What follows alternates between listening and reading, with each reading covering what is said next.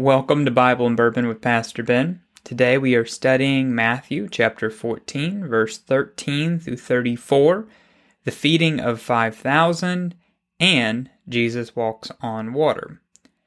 Before we get started today, I have a correction from a few weeks ago. I gave you all the measurements for making dough with yeast with flour by saying 1 teaspoon of yeast per 1 cup of flour. And while that measurement is correct today, it would not have been correct in the time of Jesus. I was told that instead of dry yeast, back then, they instead used wet yeast that was found most often in the bottom of a basket from the last batch of dough, which would make it impossible to measure out more yeast, which just further emphasizes the parable that Jesus told us, that a little bit of yeast wouldn't go to make 60 pounds of dough. So the interpretation was correct, but my measurement was incorrect because it would not have been dry yeast that was in the flour, but instead wet yeast, most likely left over from the last basket. Our prayer request this week comes from a listener who had a small fire in part of their church. It did not burn a significant amount, but did burn a good portion of one room. So please keep this listener in your prayers. Today I am drinking Knob Creek Small Batch on the rocks. It's a nice sippable bourbon, a nice go-to for an evening like this. Now let's start with a prayer. Almighty God, you are a powerful miracle worker. Through your Son Jesus, you have shown many mighty signs. But we know that there is more to Christ than just miracles, because the miracles merely point us toward something greater to come. Allow us in this study to see the greater that is to come. Allow this not to be the best part of our day, but merely a building block to something better to come. Amen. I'm going to go ahead and break this reading up into 2 sections since it's a bit longer. I'll talk first about the feeding of 5,000 and then about Jesus walking on water. From Matthew chapter 14, verse 13 through 20. When Jesus heard what had happened, he withdrew by boat privately to a solitary place. Hearing of this, the crowd followed him on foot from the towns. When Jesus landed, he saw a large crowd. He had compassion on them and healed their sick. As evening approached, the disciples came to him and said, "This is a remote place, and it's already getting late. Send the crowds away so they can go to the villages and buy themselves some food." Jesus replied, "They do not need to go away. You give them something to eat." "We have here only 5 loaves of bread and 2 fish," they answered. "Bring them here to me," he said, and he directed the people to sit down on the grass. Taking the 5 loaves and 2 fish, he looked up to heaven, he gave thanks and broke the loaves. Then he gave them to the disciples, and the disciples gave them to the people. They all ate and were satisfied. And the disciples picked up 12 baskets full of broken pieces that were left over. The number of those who ate was about 5,000 men, besides women and children. Matthew chapter 14, verses 13 through 20.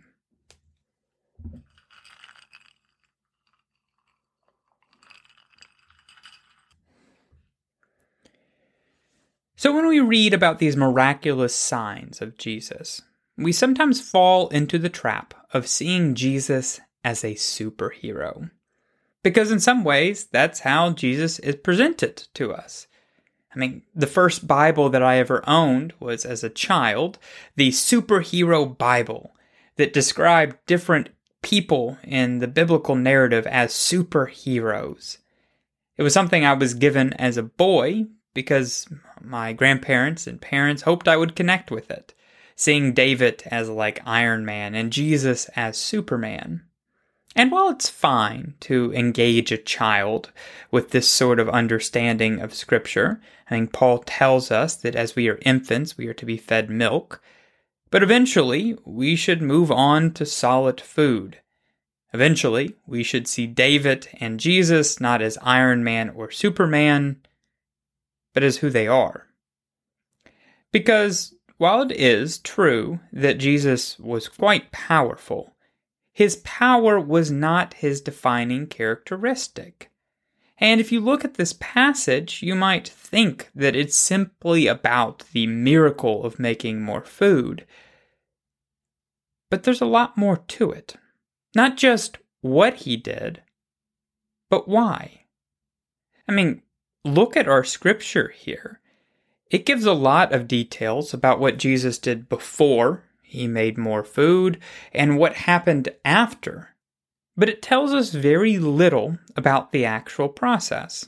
I mean, how did Jesus make more food? We don't know.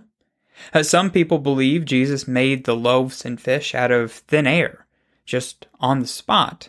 Others out of rocks, as it is described earlier in the book of Matthew.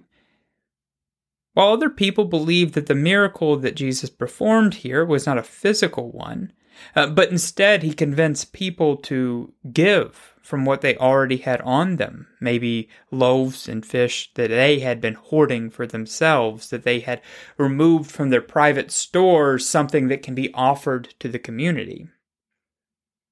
All of these could be true. We don't know. And that's on purpose.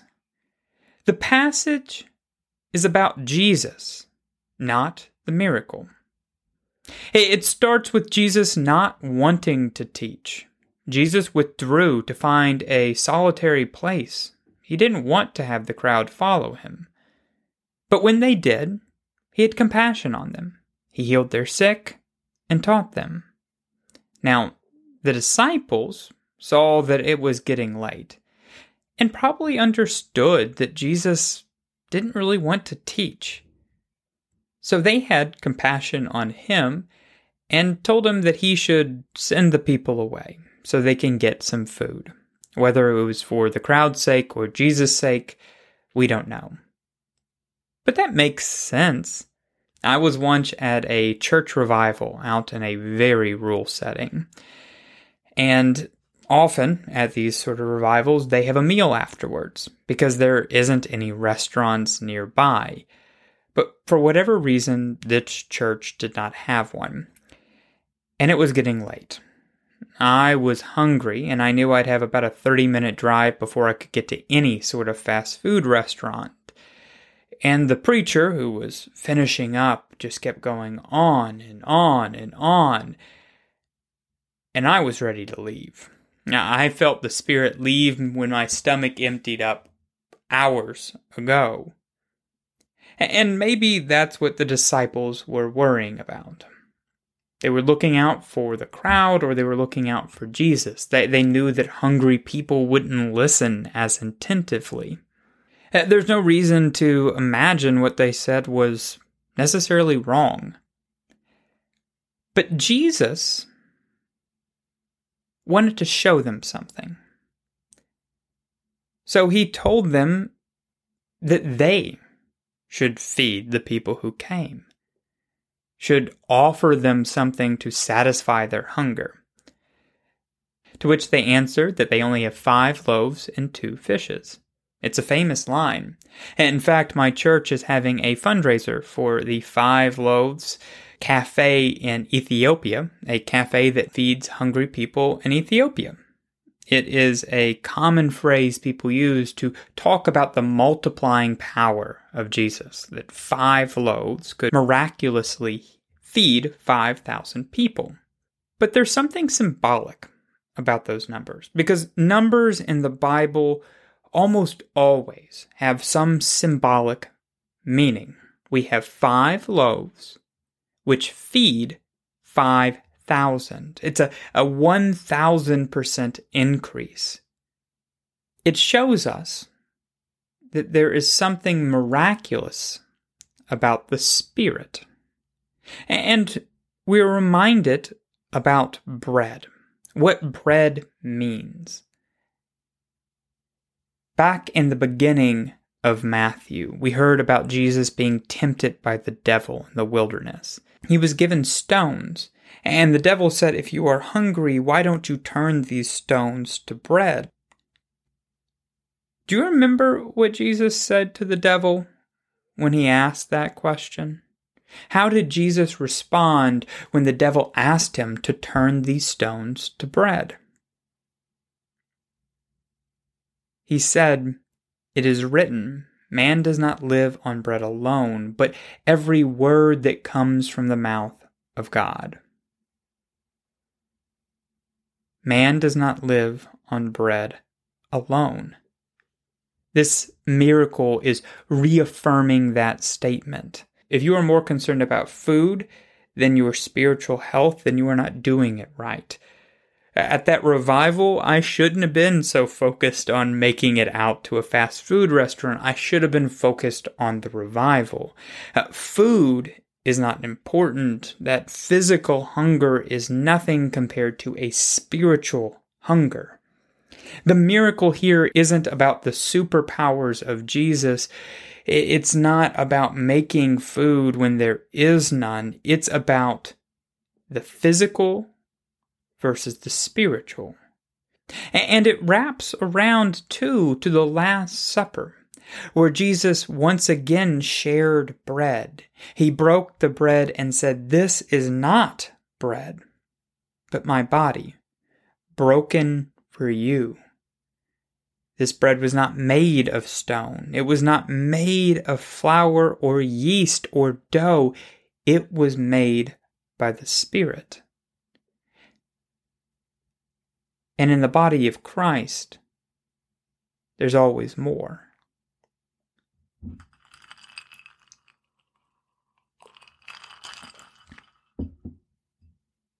And in many ways, the feeding of the 5,000 is quite similar to Jesus walking on water. Now, they come one after another in our gospel. And there's a reason for it. Because again, people see it as a super powerful Jesus, when in reality we should look not at the action, but the meaning.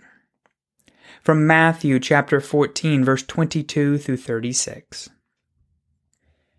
Immediately, Jesus made the disciples get into the boat and go ahead of him to the other side, while he dismissed the crowd. After he had dismissed them, he went up on a mountainside by himself to pray. Later that night, he was alone, and the boat was already considerable distance from land, shaken by the waves because the wind was against it. Shortly before dawn, Jesus went out to them, walking on the lake. When the disciples saw him walking on the lake, they were terrified. "It's a ghost," they said, and cried out in fear. But immediately Jesus said to them, "Take courage. It is I. Don't be afraid." "Lord, if it is you," Peter replied, "tell me to come to you on the water." "Come," he said. Then Peter got down out of the boat, walked on the water, and came toward Jesus. But when he saw the wind, he was afraid and began to sink and cried out, "Lord, save me." Immediately Jesus reached out his hand and caught him. "You of little faith," he said, "why did you doubt?" And when they climbed into the boat, the wind died down. Then those who were in the boat worshipped him, saying, "Truly, you are the Son of God." Matthew chapter 14, verse 22 through 33.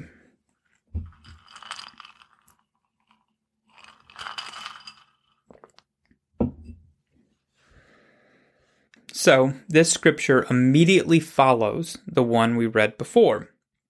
So it shows Jesus dismissing the disciples before he dismisses the crowd. He told the disciples not to stick around, to head on, to get out, and then Jesus had this private time with the crowd.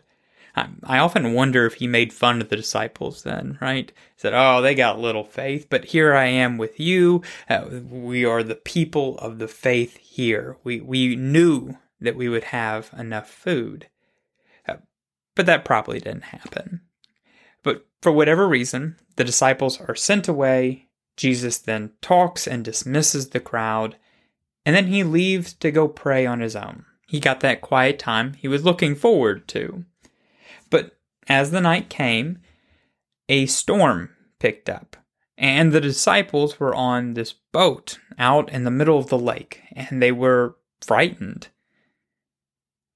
But then, even as the waves and the wind are swirling around, Jesus walks on water. And they see him and believe that he is a ghost. They just saw Jesus perform another miracle, right? All throughout the Bible, Jesus has been performing these miraculous tasks, but here they are on a boat with some wind, and they are afraid. They don't trust in Jesus. They don't trust in God. They don't have faith.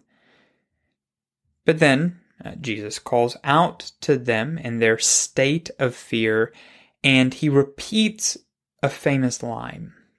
Jesus doesn't say, "It is I, Jesus." He says, "Don't be afraid, it is I." Referencing back to Moses when he spoke to the burning bush, and God replied, "I am that I am." Jesus, too, is saying that he is I. Peter, catching on that this is I, says, "Lord, if I walk out of this boat, give me the faith to walk on water." It doesn't matter that it is stormy. It doesn't matter that it is windy. He walks out on water to Jesus, and it is safe for him. But then, in a moment of doubt, as he sees the water swirling around him, he looks down and begins to sink. And he falls. Walking on water is not the point of this miracle. The symbolism behind what happens is. Most of you will not walk on water. In fact, if you do, please let me know. But the world will crash around you. It'll feel as if you are walking out on some stormy seas, as if the abyss is all around you. But as long as you are walking toward your Creator and your Savior, that I am, you will not sink. It's only when you look around at the worldly things beneath the surface that you begin to fall. But even then, if you reach out for your Savior, He will be there not to chastise you for looking down or for your lack of faith, but to pull you up, to be that helping hand. Afterwards, the storm disappears. Peter is there safe with Jesus on the boat. He is with the I Am. Jesus walked on water to show us an important aspect of our faith. It's not about the miracle, it's about the teaching, the passage.